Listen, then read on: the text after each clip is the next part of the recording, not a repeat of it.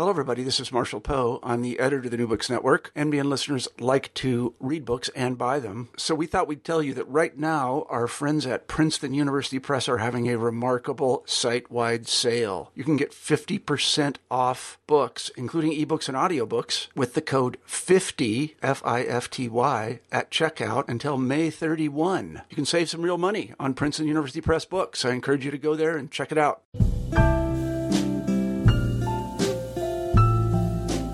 Welcome to another episode of New Books and Poetry. I'm your host, John Ebersol. I'm so happy to be joined by the poet Lisa Olstein, whose new book of poems, Little Stranger, was released this year by Copper Canyon Press. In Little Stranger, Lisa Olstein's poems mostly concern themselves with the tension between the public and the personal, with the former always bullying its way into the latter.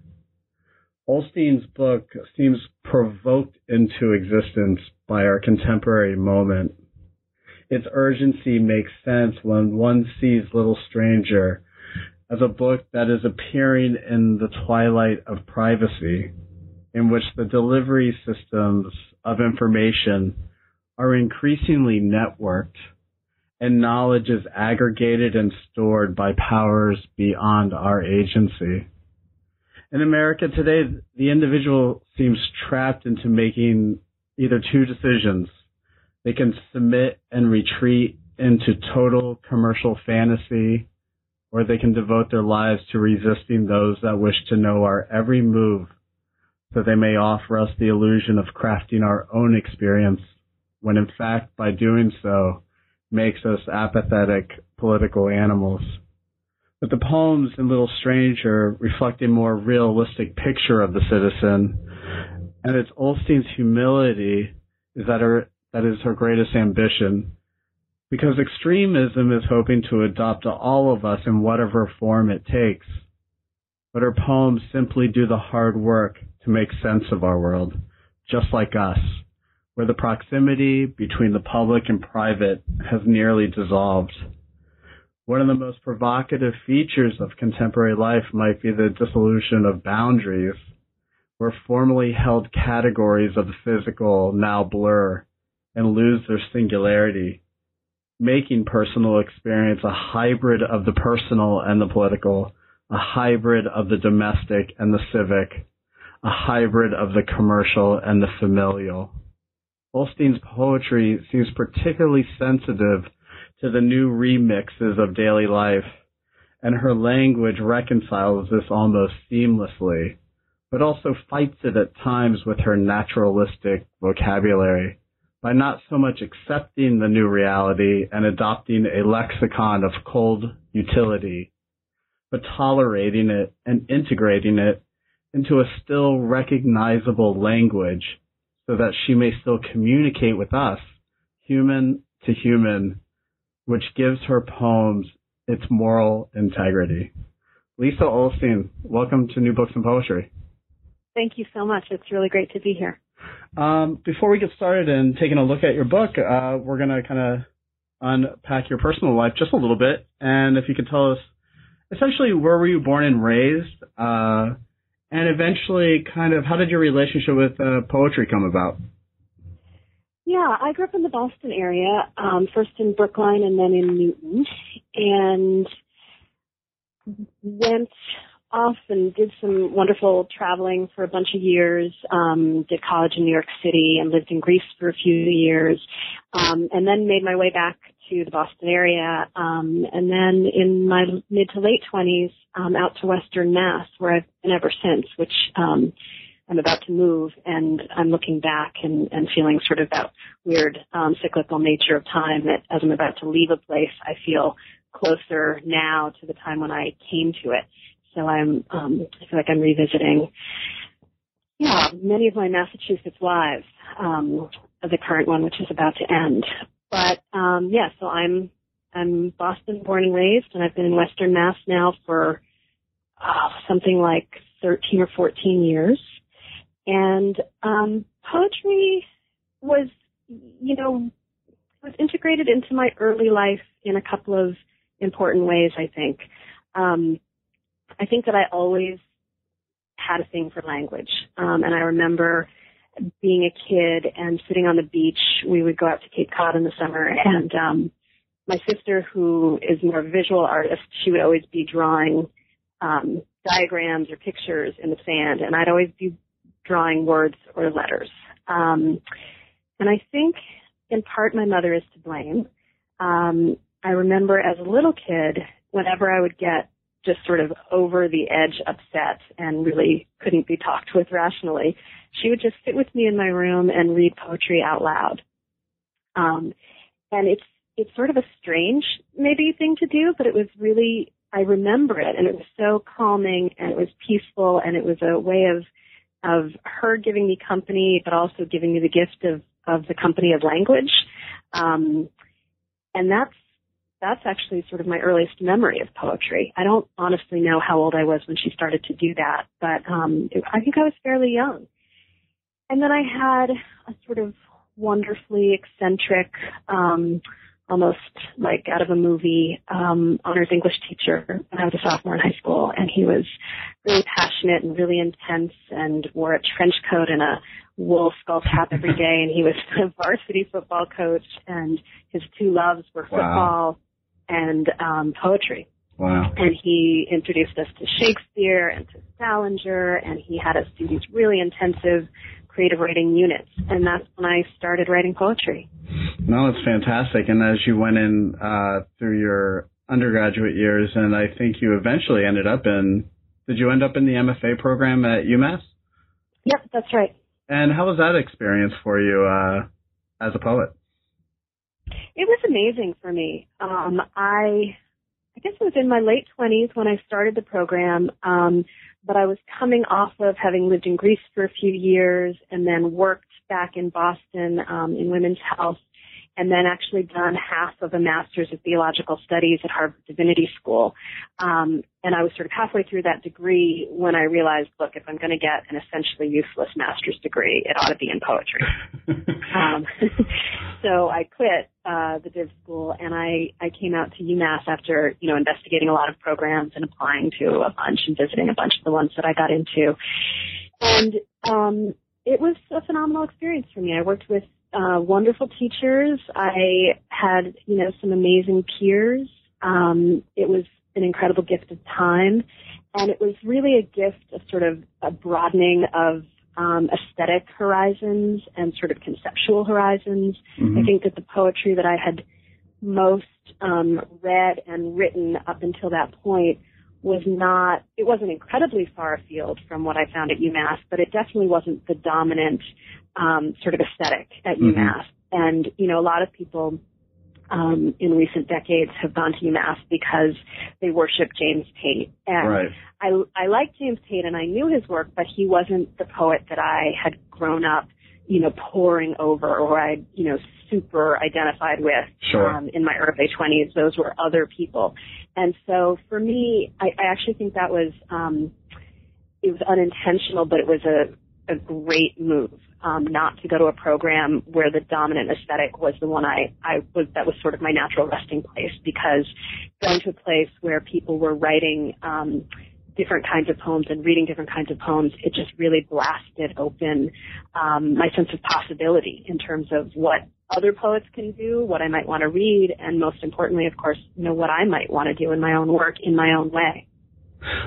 I think that's a great point, because a lot of students who go into the MFA program are attracted to a particular faculty member, when in fact it's almost like traveling to a foreign country in a way, and how that can benefit someone, that if you go and kind of surround yourself by a completely different aesthetic, that can be equally as rewarding. Real quick, I want to kind of back up because I'm interested in poetry intersection with religion sometimes, and a couple of the poets I talk to, some are completely agnostic when it comes to the issue, and some kind of tap into kind of a religious vein at times. Can you talk about what initially attracted you to divinity school? Was spirituality something in the household you grew up in? What was that all about? Spirituality was in the household that I grew up in, but I wouldn't say it had much with the Div School, I think what that was about, at the end of college, I spent a guest semester at Harvard, and I took a class at the Div School while I was an undergrad doing that guest semester, and it was this phenomenal comparative religion course called Sun, Stone, Sea, and Tree, and it was looking at these natural elements across this wide range of world religions. And it was really fascinating. And I had just come back from living in a different culture for the better part of about 2.5 years. And that culture being, modern day Greece, and this was in the early 90s, it was everything from the sort of ancient Greek mythology and the ruins and the temples and the Minoan civilization, through classical Greece, through Alexander the Great, and then on into the Byzantine and Ottoman Empire. So it's this incredibly varied and vibrant swath of history that I was sort of dipping in and out of in different ways by living there and by studying there. And I came home then to my own culture, which had that wonderful sort of unfamiliar feeling to it at first, as home does when you've been away. And so I was just really, really interested in what are the systems of belief that underlie our cultures and underlie the ways that we sort of organize our values, our ways of living, our ideas about ourselves and our world. And so it was this really kind of deep, fundamental curiosity, because I felt like I'd just been through this really kaleidoscopic experience and was feeling very much the sort of malleability of our conceptions of the world, and how much they're dictated by those systems of belief. So I was working and feeling ready to think about grad school, and I looked at course catalogs and applications for English PhD programs, and they just didn't look that interesting. And I got the catalog for the Div School, and the courses just looked so incredibly fascinating. And so I just applied for that reason. I didn't have a long-range plan, and if I'd really thought about it, I probably would have realized at that juncture that I didn't intend to be an academic in that field, which is why most people get that degree. Instead, it was just purely that it just seemed so interesting and sort of relevant in an impractical way to pursue those studies. And so I did. And I didn't think at that time of getting an MFA. At that point, I was writing. I'd been writing from high school on I did it in college and I did it when I was studying in Greece, but I kind of was holding that out as this you've really got to be serious enough. You've really got to, make a real commitment if you're going to get an MFA in poetry. And I'm not exactly sure why I thought that, and I think the culture around that has actually changed in the last 20 years. Mm-hmm. But for me, I was sort of holding that out as this very kind of rarefied possibility. So I dove into the Div School stuff, and it was completely fascinating, and there were a few things there that have really stayed with me in terms of my relationship to language and to poetry. So I think now I'm maybe beginning to wander away from your question. But No, you're doing fine. Yeah, I mean, as you said, it seems that poetry won that little that little battle within you, but the two are so essentially integrated in many ways, and I think the attraction to the Divinity School makes a lot of sense, especially for a poet who is ultimately, pretty sensitive to the conundrum of being a human being in whatever society or culture that person finds themselves in, and that these systems have, come about as some sort of expression of our attempt at trying to figure things out and flourish. And I can see why you're attracted to those. You brought up Greece a couple times. What brought you there real quick? I was in college and I was interested in doing some time abroad, and a friend of mine found this little art school on the island of Paros, where you could just focus on fine arts. And I was at the time into photography and poetry, and they offered those things in and among painting and sculpture and travel and other sort of components. And it looked great, so I jumped aboard, and we both went and did it. And she sort of stuck to the plan and did one semester and then went back to college, and I sort of fell in love with it, and my teachers were telling me, you've got to see Paros in the spring when the wildflowers are blooming. And I thought, well, yes, I do. And so I stayed on, and then I ended up falling in love with the Greek person and ended up making that sort of my life for a couple of years. Sure. Yeah. So moving, kind of fast forwarding then to I want to just real quick bring up your experience getting the first book of poems out, the Radio Crackling, Radio Gone. How were you already out of the MFA program? And in that first book, where did a lot of those poems originate from? Were they hanging around for years? Were they mostly your kind of thesis from the MFA program? Or kind of how did the first book come together kind of in relationship to you and the MFA program? Yeah, it was my thesis manuscript, and I continued to work on it pretty intensively for about a year after I finished the program and defended the thesis. And I was subbing some newer poems in and taking some older ones out and working a lot on the shaping of the book. I found that to be really challenging, the ordering and the sections. And so that's mostly what I was messing around with. The poems in that book, most of them are probably from a 3 to 5 year period preceding its acceptance. And, probably a couple were a little older, but not much.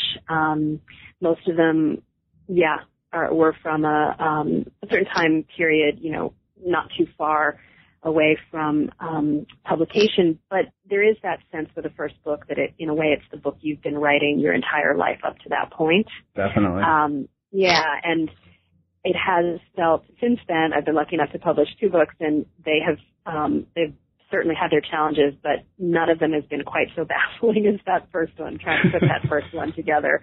Because you really, it's so amorphous, everything that you're trying to pour into it and gather from. So let me ask you. Go ahead.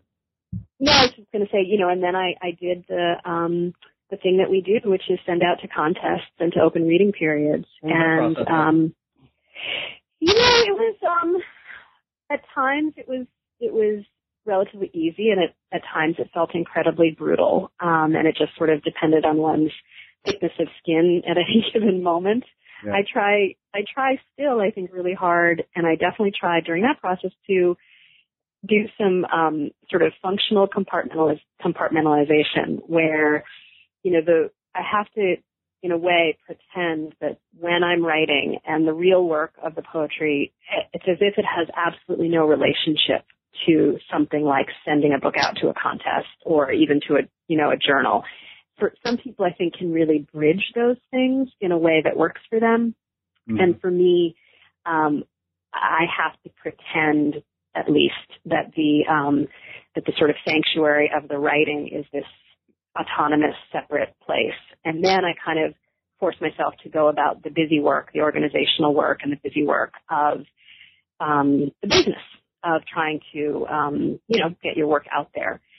So, it was at first discouraging when it wasn't taken in its, first round. And then I learned to get a little bit of a thicker skin about it and to keep at it. And I think the hardest thing is that when you're in that position, you just don't know when or if it'll ever happen. If someone said, look, you've got to wait 5 years, but then it's going to happen, I'd have been like, okay, no problem, 5 years. I can pace myself, But, there's all that hope and all that disappointment.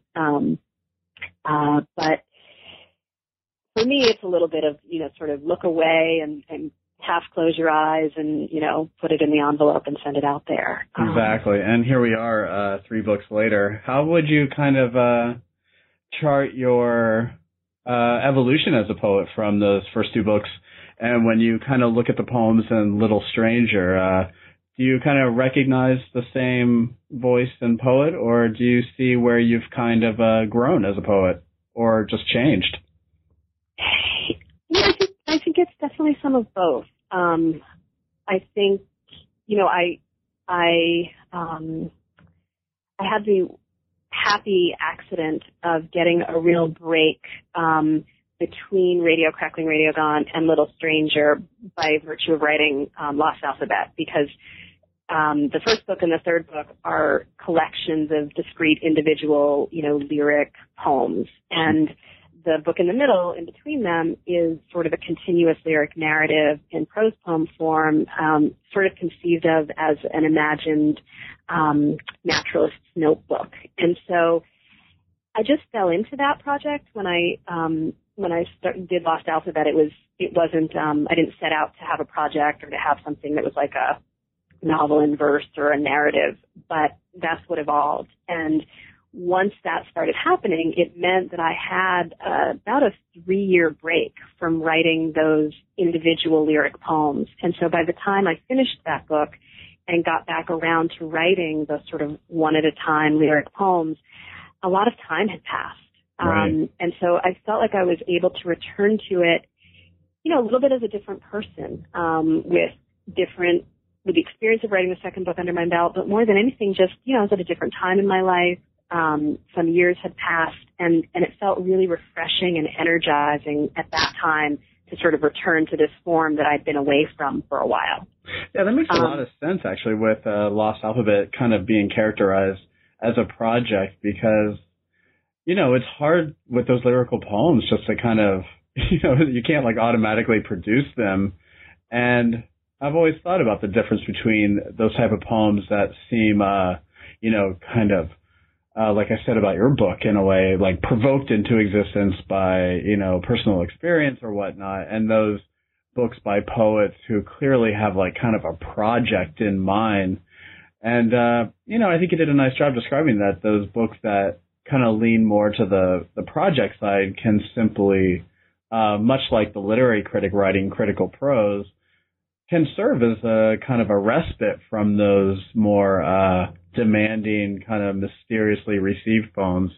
That's really great. I want to start moving into Little Stranger, and how did all the poems come together for this book? You did say that each of them are sort of discrete and independent lyrics. Was it a hard book to put together? No, it wasn't that hard.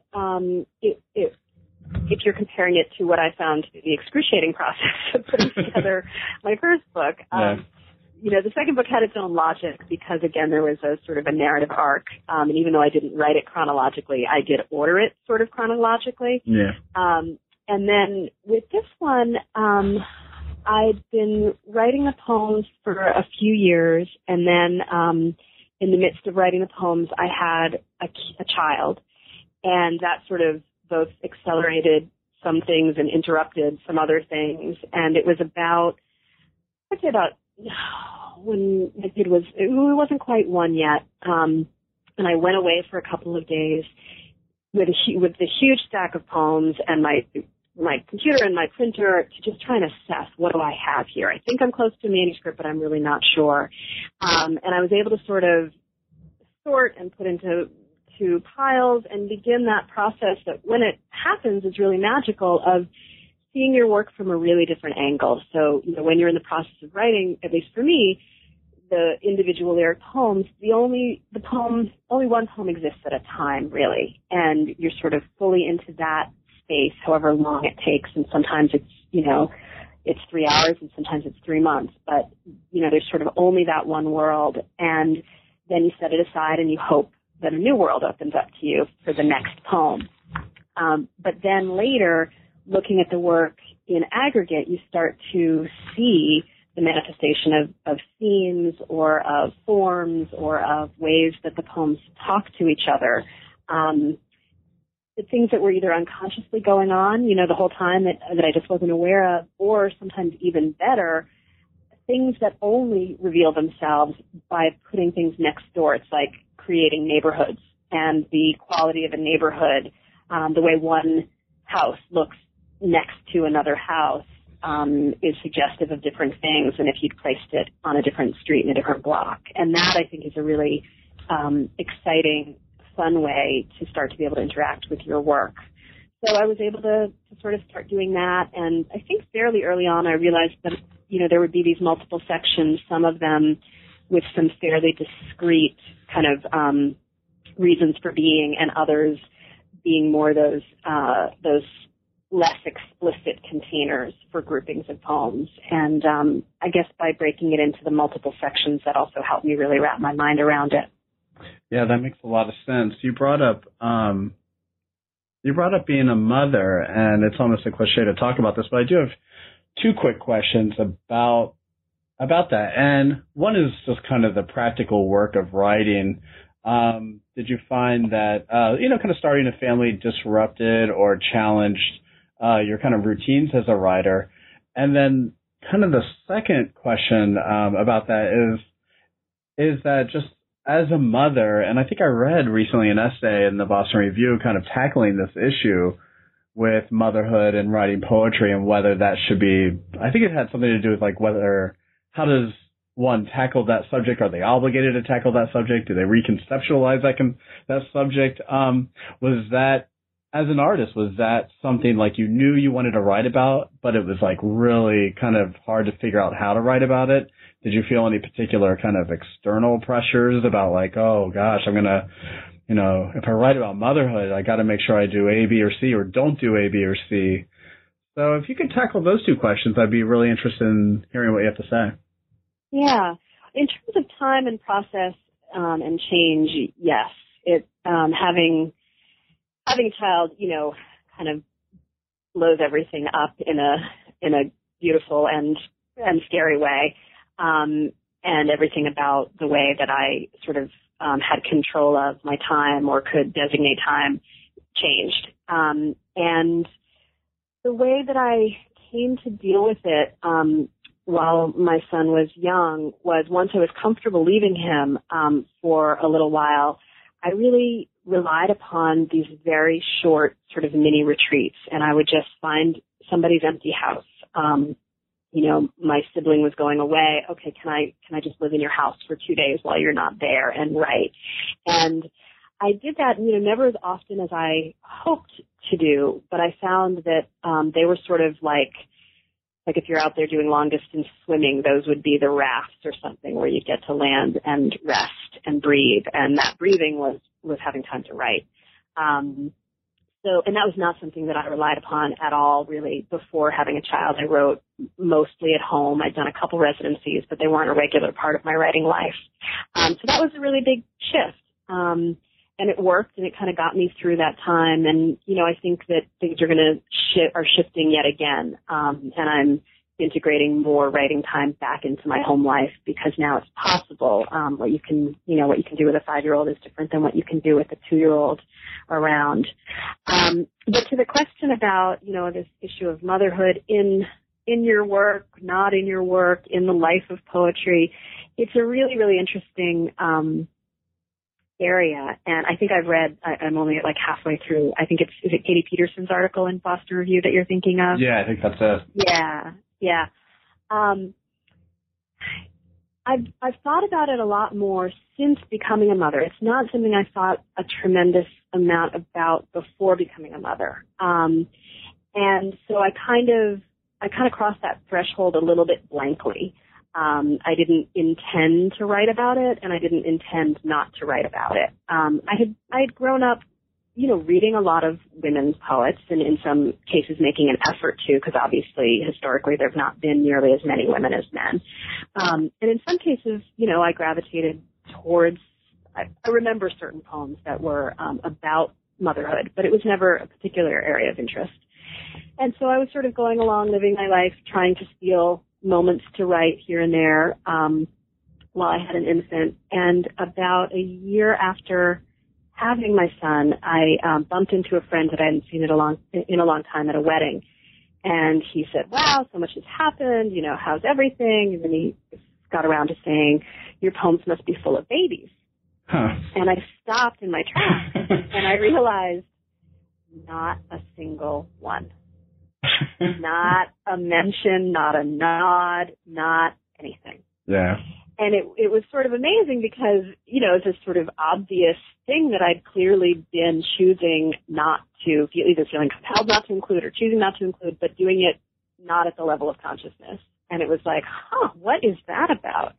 And I realized in that moment that I clearly had some kind of an internalized taboo And I felt like I should look into that, not because I think any parent is obligated to write about parenthood, or that any of our autobiography must be in our work, but more just because it was so hidden to me, and because I feel like as much as I resist the idea that there's anything I have to put in my work, I also resist the idea that there's anything I must keep out of my work. Right. I sort of want to have the fantasy of the work as this ideal playing field where there are no rules for or against.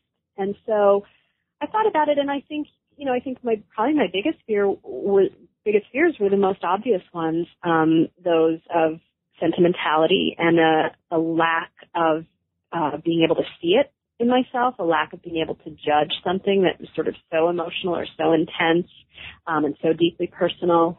Fear that I wouldn't be able to express it in in a valuable way, in an unsentimental way. And then, of course, there are a lot of important questions about, well, what are we even talking about when we say sentimental, and how much sexism is in that term, and, right. all that.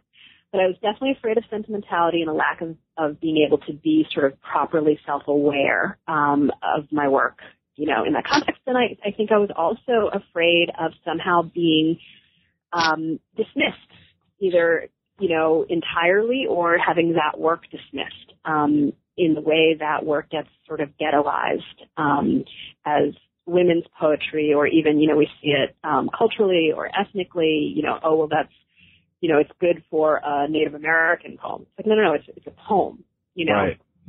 It's good for a mommy poem. Well, no, I don't want to write mommy poems. I want to write poems. So those things were all in play.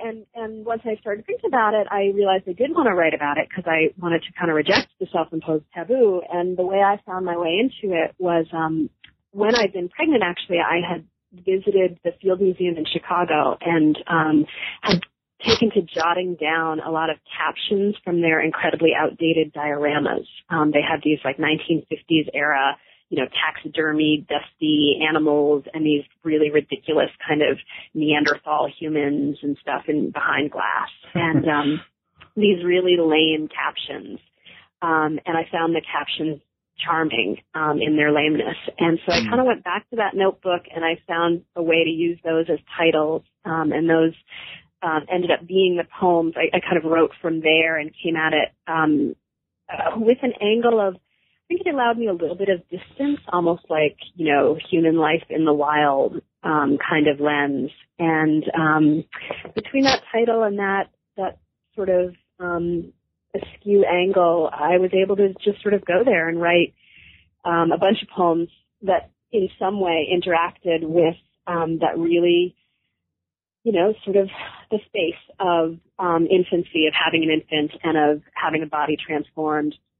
And I'm sure, there's tons of autobiography coursing through it, but I don't think any of the poems are sort of autobiographical or narrative in the sense that now you know what it was like for me to nurse. It's not that direct. Right. But I did try to mine, the sights and the sounds and the feelings and the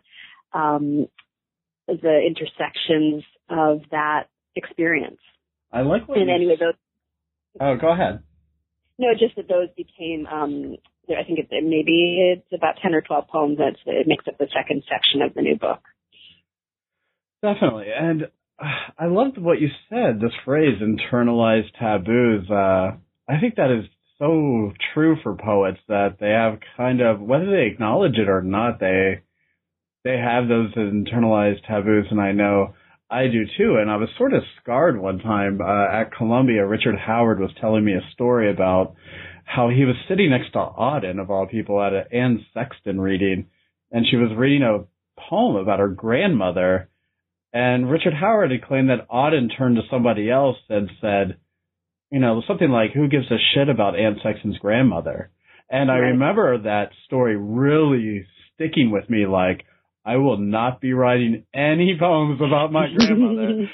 And so I internalized that taboo about. What's kind of frustrating about that, though, is kind of one is put in the position of ignoring some of the most fundamental events in their lives.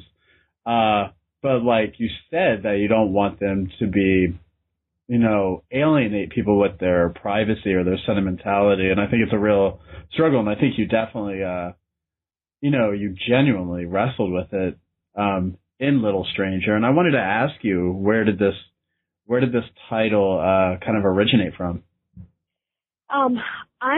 I'm quoting Melville, but he's just using a common phrase. So he, in one of his letters, he's writing to a friend, and it was after the birth of one of their children, and he refers to the infant as the little stranger, saying something like the little stranger is doing fine. And apparently this was a common term for newborns, which is amazing and wonderful, and rings, in some ways it just rings really beautifully true, because it's like all of a sudden they cross that threshold into this world, and now there's this little strange creature that you don't really know yet, that's at the center of everything. And, different traditions and the different times and places, people would either name a child right away or in some, religious traditions, not for a period of time. And so, they wouldn't even have a name for a while. And I think that sometimes played into it too. But I really just loved the phrase.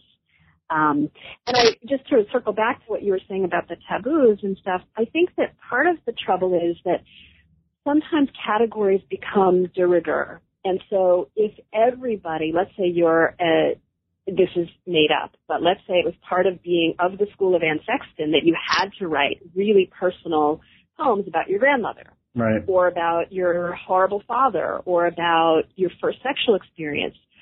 Anything that's obligatory is probably going to lead to a lot of very bad poems, and that's it cuts both ways, so to have areas of life or relationships or categories, subject matter or forms excluded from your realm of possibility is horrible, but so too any obligation to perform any right. de rigueur, okay, I checked off that category. I wrote about menstruation. Okay, done. Now I'm in this, I'm in the right school. And so I think that, I think it's troubling because it does cut both ways. And sometimes we see in trends, these internalized, so that was a very explicit thing of like, okay, note to self, never write about grandmother. And right. I think that, sometimes they're that concrete. And I think a lot of times they're subtle, and the work that you're seeing around you, everybody's being ironic. And, that either registers as a conscious attribute or it's just sort of subliminally there. And all of a sudden you start feeling like, okay, irony, that's got to be the dominant tone here, or humor or lack of humor. It has to be really serious. And I guess that, the longer I kind of work at doing this, the more I feel like I don't care what the category is. If it's a category, it's a bad idea. Right. Yeah, and that's so interesting that you brought these things up, because I think they are huge conundrums for a lot of poets. And I think your book also kind of wrestles with this idea about where individuals are very outer directed and where they seek out kind of internalized validation, and a couple of your poems, and I don't know if it was intentional or not, seem to me to be arguing that one needs to eventually settle on themselves as the primary source of their own knowledge in a way, and to sort of write out of there. But yeah, I think what you're saying too is it's a confusing terrain at times for poets, and especially I think in the current environment where, it's just there's just so much poetry, and people have access to so many different poetries. I think one loses sense of kind of the historical context that this stuff is going to be, history is going to eat a lot of this and chew it up really easily, and that, and maybe speaking for myself, I try to be as inner-directed as possible and not necessarily be codependent on the poetry community writ large and whatever's going on in it. But it's tough because I want to participate in that community. Simultaneously, I want to guard myself against it. I want to jump into Little Stranger, and the first poem I really would like you to take a look at and read, and is on page 73, which just kind of jumped out at me. It was I Saw a Brand New Look. And if you could turn to that page, and before you read this poem to us, if you want to say anything about it or say anything about what we were previously talking about before we move on, that's fine. So yeah, it's up to you whenever you want to get started. Yeah, maybe I'll just read it, and then we can talk about it if we're so moved. Does that sound Absolutely. okay? Yeah, of course. Okay. I saw a brand new look. Truly now, they are filling the sky with robotic eyes, with automaton dragonflies, executing missions named after homing pigeons, wheeling 25 miles in 25 minutes through artillery fire and the long-eared mules they flew above, whose gift to warfare was steadiness pulling cannons through snow. Probably it is useful to take occasionally a bird's eye view, to see ourselves moving as if on sped-up film like ants through the colonies of their very long, short lives. We kept one self-contained in sand, sandwiched between clear plastic walls. It arrived in the mail. They were self-sufficient. I don't know if they were fed, but surely if they required it by mother, they were provided for just so, like us, all the years of that house. They inhabited orderly the rooms they built. They kept a graveyard chamber. One morning we woke to one soldier left, carrying inward all the dead who surrounded him. I don't know how this relates to what we call loyalty or love. I know that of the approximately 10 years' worth of books immediately available to me about the social insects Formicidae of the family Hymenoptera, I would happily delve into 6 months at least. I don't know when and where ideas of loyalty and love would arise in this literature of adaptation. We hold in one hand a set of questions. We hold in one hand a handful gleaned from sad experience.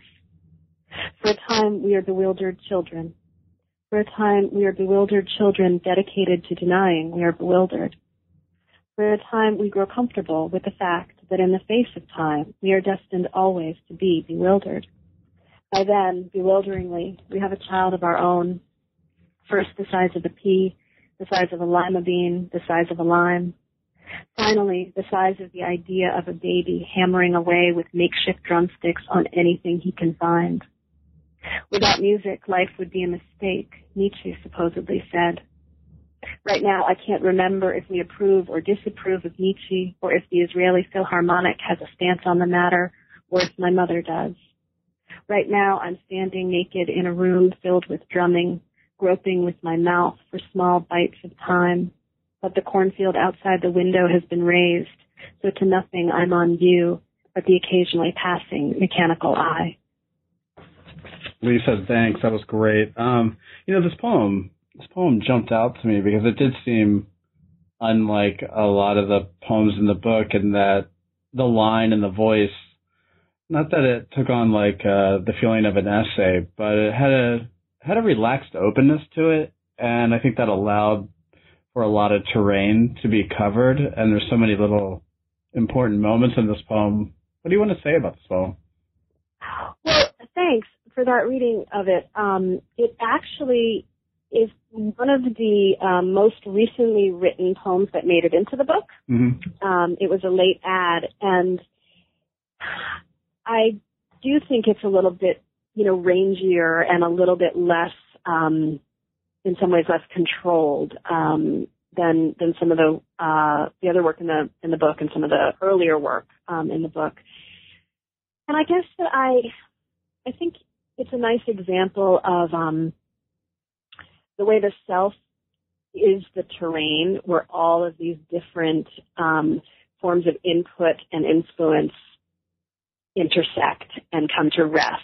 And that doesn't mean peacefully, but that, you were talking a minute ago about, sort of anxiety of influence and how we have to rely on ourselves. And I don't disagree with that, but I think I also, the way I feel it more is that by definition, sort of, we are these places where all of this mixing and matching and ricocheting is happening all the time, and that the combination is inherently sort of unique for each of us, and that's so there's this great uniformity in many ways, and increasingly uniformity in the world around us, right? Any town in America has the same chain stores, and increasingly any town in Europe has the same chain stores. Or we're all watching the same news, or, there's this energy towards homogenization. Yeah. But at the same time, we're the sort of crazily idiosyncratic, unique, mixed-up vessel where all of these things sort of enter and then make these new combinations. And so I think I was exploring here with, I guess, trying to sort of to express and reveal some of that sense of the incredibly mixed terrain that we inhabit right now. And so, on the one hand, we're reading in the newspaper about these drones that are, they're the size of dragonflies, and they're made to look like dragonflies so that they can buzz around completely unseen. And sort of, and then also knowing that it wasn't that long ago that we were using mules to drag cannons across our battlefields. Yeah, I love that point in the poem. So the sort of mixing and matching of time and space and the unifying the space or the bridge between all that information and the entities left stuck trying to figure it all out, that's each of us in our own way. And so I was trying to mix sort of very impersonal details, like stuff in the history of warfare, with some very personal details, not intentionally, but that was just where the sort of energy of the poem was taking me as I was writing it. And so, I grew up, we had an ant farm, and they did all die at one point. And there was this poor last ant dragging everybody to the place where they stored the dead ants. And amazing. And sort of the way all this stuff just ricochets around. And one thing, I'm very interested in associative logic. Yeah. And how one thing makes us think of another thing, and there's always a strong logic to it. It's just not the kind of linear logic or rhetorical logic that we tend to privilege. So I was exploring that and also trying to play a little bit with the wrenching of syntax as a way to highlight that experience a little bit. Yeah, and I think you could have, and I think another poet might have been tempted to do this, is all that ricocheting and the self as the stage in which, these baffling details play onto us and in which we latch onto to keep building ourselves or destroying ourselves, and just that chaos that you just described. And there's no accident that you definitely return to this idea of the bewildered. But you seem to me in this poem really reads this. You could have formally blew the poem up and said, oh, look, look how the poem's reflecting what I'm describing. And instead you had the impulse to kind of take out the wattage of the diction and the form. And it seems that you sort of took control of, you contained that phenomenon you're talking about, that busyness of the self and the world in the self. And instead of making the words dance all over the page, that you brought a particular amount of order to it long enough, I think, which is generous in my mind for the reader to apprehend what you're talking about, which is a real generous move that I don't think a lot of poets necessarily make. And so, and I'm very sympathetic to how you describe it. I want to move. Go ahead. Just quickly, I love it. I love it when I feel like a poem is speaking directly to me. And I know there are a lot of ways that language speaks to us, and the plasticity of language is sometimes something that I too want to highlight. But I also, and I think it's something that's true of this book as a whole, and maybe is less true of sort of where I'm moving now, but the idea of a really clear voice to hold on to and to feel like you're being spoken to by is, for me, a driving force in a lot of these poems. And it isn't that it's the same voice necessarily. It just has to be a strong voice within an individual poem to make you feel like even if the information is strange, or even if the concerns are bizarre, right, or making leaps, that you feel spoken to in a convincing and intimate way by some kind of a made voice. Right, and I think I've been really I'm glad you brought that up. I've been wrestling with that myself, and I'm realizing that certain poems that I read, that the voice doesn't seem, and it's kind of weird, it doesn't seem to acknowledge that I might have a voice, and and that I feel a lot of times in certain poems that what you talked about is that clarity of voice that I think the reader can definitely identify with, and like goes to poetry often for that very reason. I sometimes read poets where I feel like they give me a very dense but hollow experience in which I feel like I've been abandoned to my own or that there's no camaraderie between me and the poet. And I think your poems do exactly honor that you are engaged in despite the world we live in, human-to-human contact, which is the poem allows and enables between an author and the reader. And I think that's one of the greatest strengths of this book, is that I feel like I'm in the company of another person. And in a lot of poems lately, I haven't really felt that way. But I want to move on real quick to page 30 and to the poem Cold Satellite. I read in your biography that Cold Satellite is actually the name of a band that you write lyrics for. So after you read the poem, I would like you to, if you don't mind, talk to us about the poem, but also let's segue into a brief conversation about your role as a lyricist for a band and how that kind of bumps up against or maybe complements yourself as a writer of poetry. Great. Cold Satellite. In the second chamber of my fourth heart, down to the left of the third valve, is the room I keep for you, for me to think of you. It's where I found you, drowsy, half asleep, half clothed, with your eyes half closed. Lace the curtains with holes, you say, let me out. This is no room at all. Why don't you mix me a fucking drink, you say, or draw me a map? But all I hear is beating.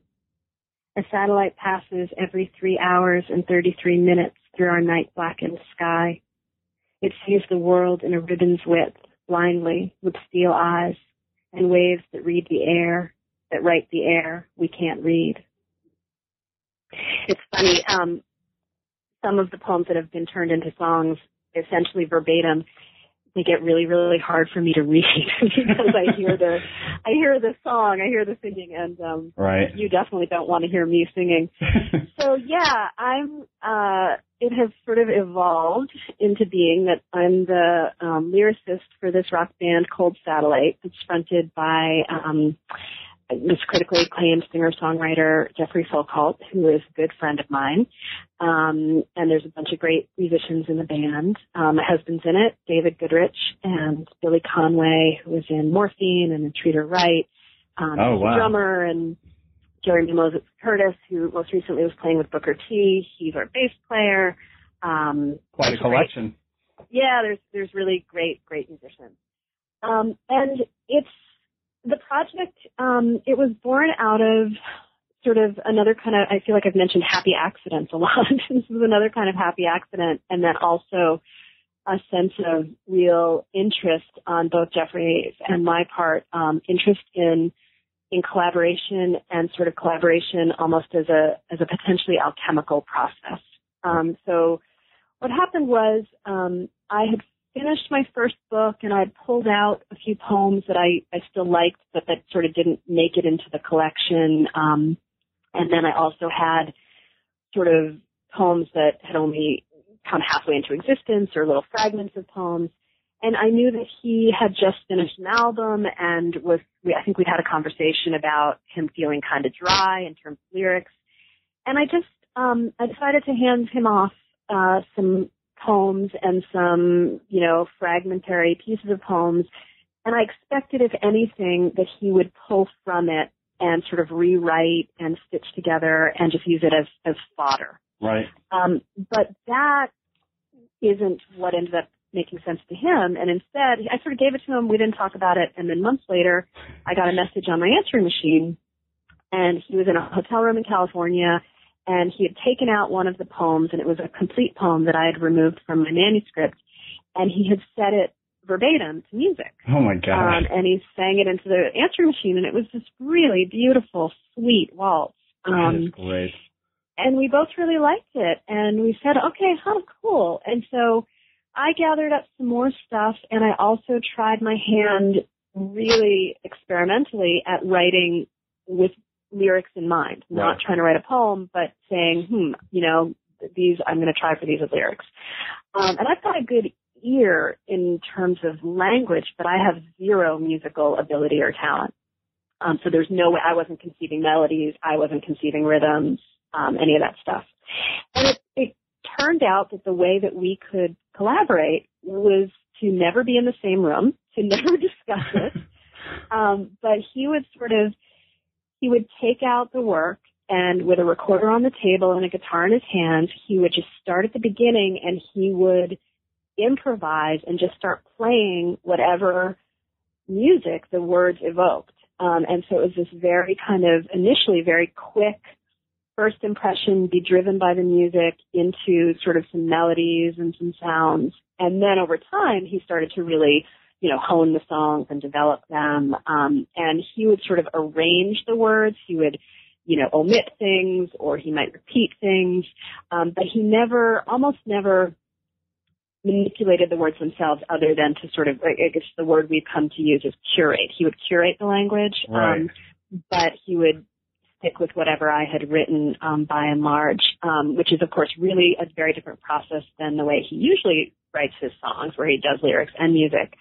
And so the first record, it came together, I think he worked on those songs for maybe 3 years, and he would demo them out, and he worked a lot with my husband on them, and we did collaborate here and there. He'd say, I need another verse here, or, that kind of thing. It was this long, slow process, and then finally we decided, we're going to make this record, and he pulled together this band, and they had never played together in that configuration until they went into the studio to do the first record, and then they loved working together and sort of went out on the road a little bit afterwards and kind of became an actual band. And we all had a lot of fun, and we said, let's do this again sometime. And so this time around, I passed off complete poems, and I also tried my hand more intentionally at writing lyrics. And so I think the new album is maybe about 50-50 of songs that I intentionally wrote as lyrics, and then songs that are adaptations of poems or treatments of poems. That's really interesting too, that the band members, they seem like just, I don't know the way, I'm only imagining it, but they must seem like relieved that you are doing this for them instead of threatened by the fact you're doing this for them.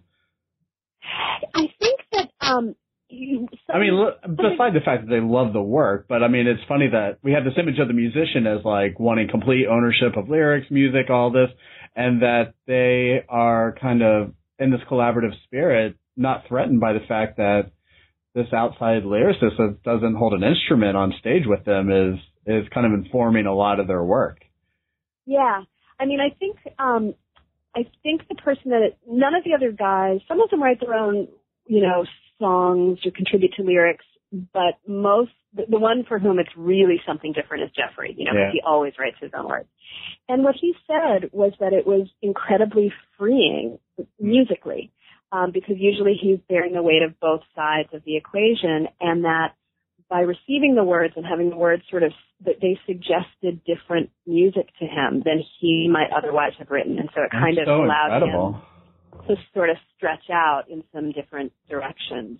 And then I think the other guys in the band, I think it's part of the appeal because the songs are some of them are kind of straight ahead rockers or crooners, but some of them are a little strange, know, they're a little stranger than the average, there, and they dig that, and are sort of interested in that. And I think everybody likes the idea of how the art gets transformed. And so first it's this writing, and then Jeffrey transforms it by setting it to music, and then the band transforms it by everybody adding their voice and their instrumentation and changing the song yet again. You know, the demos that Jeffrey will do solo are really different than, of course, the final product that the band creates together. And so everybody, I think, has been doing their art form long enough to sort of really value opportunities to go about it in a different way and to kind of get to discover things along the way. Yeah, it reminds me of our conversation about your first poem you read, about that bewildering experience of the multitude of things in the world that play upon us, you know, things, the news and et cetera, you know, and just the information that we're bombarded with. And that in many ways your work with the band has a similar like schema or blueprint, but it's something that is actually positive and healthy and flourishing. And it made me think like, we're probably really good at taking on collaborative things, just by the nature of our societies now.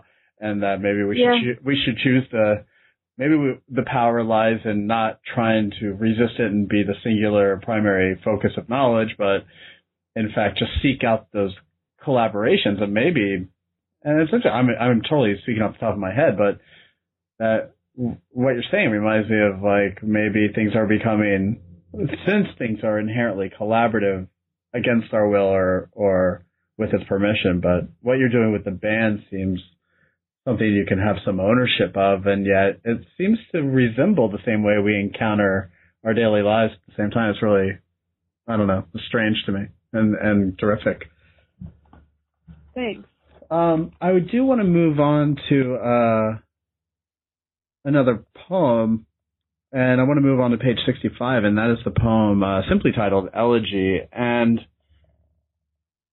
there's several poems in the book titled Elegy. And so after you read it, I was curious if you could tell us kind of what were you up to there with this kind of series of elegies. So whenever you're ready. Great. Elegy. We see how the children cluster around the afflicted girl. We're familiar with the way cruelty accrues cruelty. If we kept them, all our secret diaries would read the same. Her blouse was high and would be fun to unbutton, ruffle listing to the left, to the right. All riders dismount. All wrecks are transformed. Which is the first fish to inhabit the sunken cockpit? How long before the fuselage is a safe haven for anemones? To render from memory, in memory, the sail of the cheek, known first as electricity in the brain, then translated into the fine movements of fingers, is an act of love. But in this crowded portrait room, let's forbid all graven images. Let's respect in this way what we love and cannot touch. You know, this poem is so gorgeous. It's one of my favorite in the book, and we haven't talked about it, but your ability to render the image is incredible, especially which is the first fish to inhabit the sunken cockpit was just, it took my breath away, really. Thank you. You're welcome. What were you up to with, there's how many other elegies in here? There's several others. Yeah. Well, how did that come about? The elegy poems, they all originate from some encounter with the death of a person, and attempt to move from that sort of originating place, not away from that issue of death, but into a contemplation that is not a deeply personal. Elegies are often sort of these deeply personal laments for individuals, and I was sort of interested in coming at the idea a little bit differently, and in part, I think that the circumstances allowed me to do it. So it's not the death of the death in here is not only one death. It's multiple deaths, and it's they're ricocheting off of deaths that I do have a personal connection to, but that are not acute, immediate, overwhelming losses to me of a very close beloved. Right. And so I was trying to explore the way that we sort of think about and move through and include bitterness. The poems I think each of them has a little bit of accusation, maybe. Yeah, almost like a little tiny chip on the shoulder.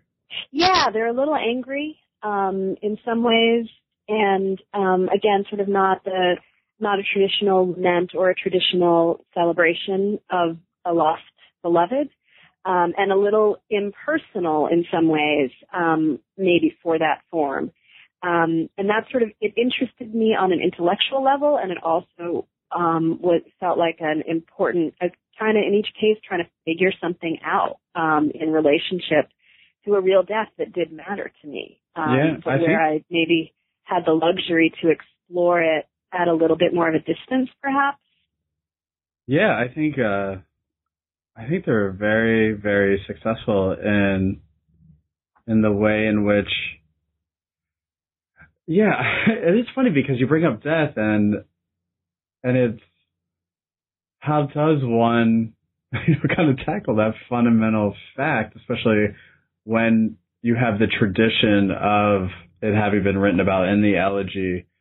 And I think it shows a certain measure of riskiness and courageousness that you kind of took the path to those elegies the way you did. I want to kind of move on to page 77. It'll be the last poem I have you read today. It's called, actually, you know what? I'm going to make time for the other poem I wanted to hear. And that was on page 76, The Queen is Dead, Long Live the Queen. If you could read that, I would really appreciate it. Sure. Yeah. The Queen is dead. Long live the Queen. I've been watching this bear for weeks. At first it felt really intimate, her fur pressed against the camera and that little chipstick she chews, and one day cubs sort of mewing all the time out of sight. We were having what I thought of as a really good day. I could see her aristocratic profile, and she seemed to be taking more of an interest in the den. When I noticed there were 1,143 other people watching her too. It's true, we are particles in a cloud of undifferentiated matter. It's true. Sometimes somewhere in a small room, a committee of strangers is deciding your fate.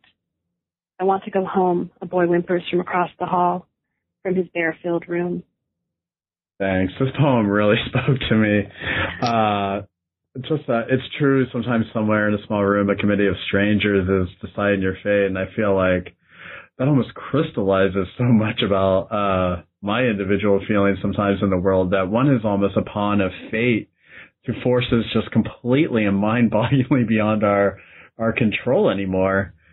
And that first, the poem struck me, and I don't know if it's probably just me maybe, but the first descriptions of, I've been watching this bear for weeks, just that activity itself, and that you can do it for weeks just struck me as phenomenal. And then at first it felt really intimate. Yeah, definitely. Her fur pressed against the camera. And that is so extremely sensual, just fur against the camera.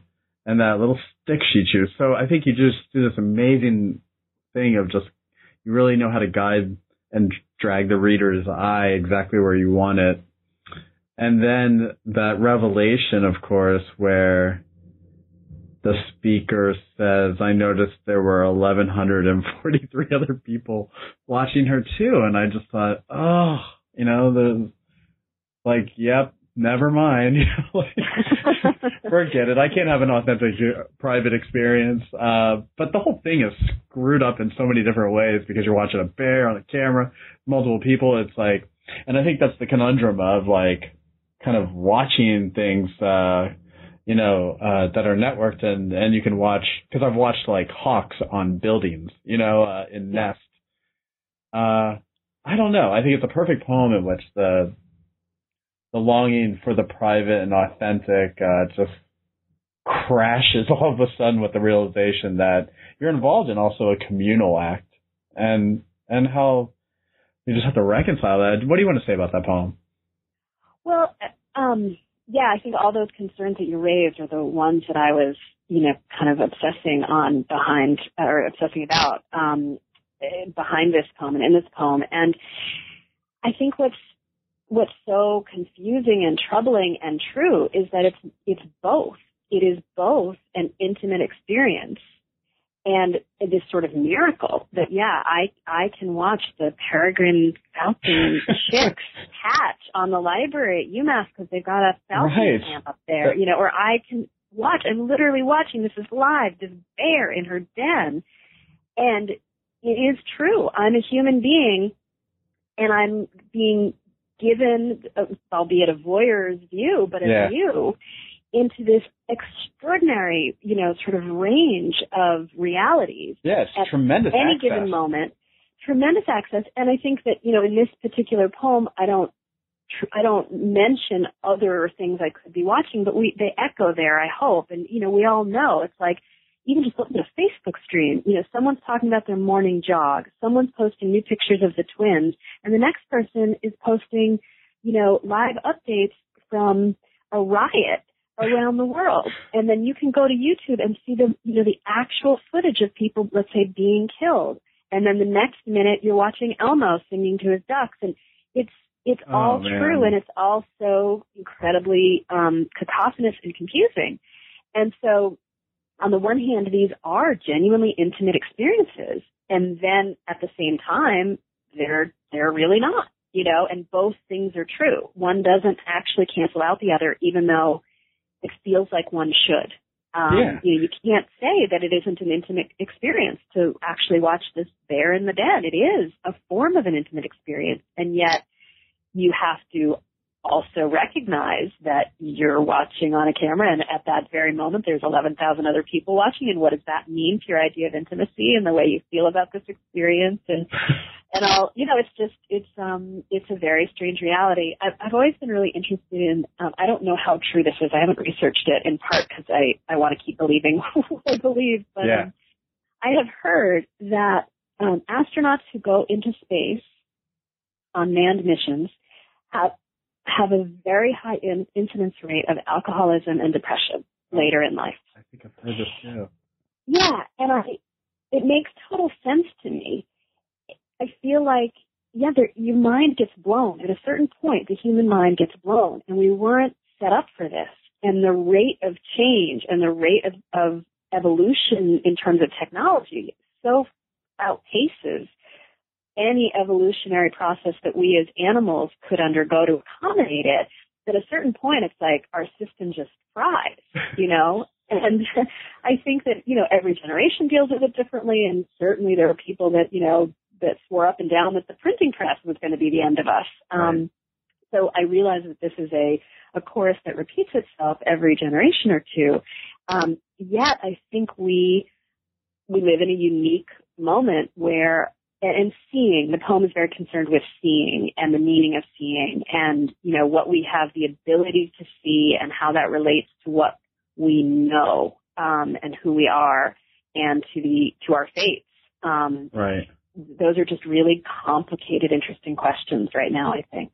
Yeah, and I like that you brought up Facebook. I was reading some article, it was like titled Faux Friendship or whatever, but that we have so much more information about things, but that we experience so much less, and that there is this almost, the way things telescope constantly in and out, almost creates this like pathology of proximity between us and the thing we encounter. And I think you're perfectly right in that it gets, rightfully confusing and bewildering. But I think exactly what your book does, and I think it's one of its greatest attributes, is that it sees that there's no reason to take sides and totally like, oh, this is awful, or, oh my gosh, this is going to lead us to some utopia. That your book is just this like very humane, genuine acknowledgement and wrestling with it. And I think when we see books of poems that are coming out of the similar concerns, I often will kind of ask myself, what is the quality of the poets wrestling with these concerns? And what I am sympathetic to the way you go about it is that you don't let it hijack the form of the poem in which you feel driven towards novelty of form to kind of visually represent on the page anything. You have this, you still kind of honor the reader as still this complete, troubled and traumatized person that can still be communicated to by a poem. And I think that is one of the greatest successes of your books, is that it honors over and over again that the reader, is a genuine person despite the simultaneity of that person's life. But that the poem is just, it lays that experience out in such a, your poems have, what they do is they understand that it's through clarity that mystery can be often the most terrifying. And it's definitely, and so the last poem I thought we could read for our chat today would be on, well, I'm not going to go far indeed, from 76 to page 77. And it's called This Season. It's all about 3D. Whenever you're ready. Right. This season, it's all about 3D. I love my teeth and worry about them lasting, but in my coffin, they'll be what rises up toward you in the dark. I've been working out. I'm turning my natural weaknesses into my most distinctive traits. It pleases me to give you the answer you hope to hear. I blame this on my brain, its wired systems of reward and release. All I want is a voice to talk me through the night from time to time when I wake and can't remember the room. Shine a lantern on your troubles, the saying goes. But sometimes everywhere it is light out, or lights out. Sometimes everywhere it is raining. Everyone moves through it like hero victims in a horror flick. I can't see you. There you are. Lisa, that was great. Thank you so much for joining me on New Books and Poetry today. It's been such a treat.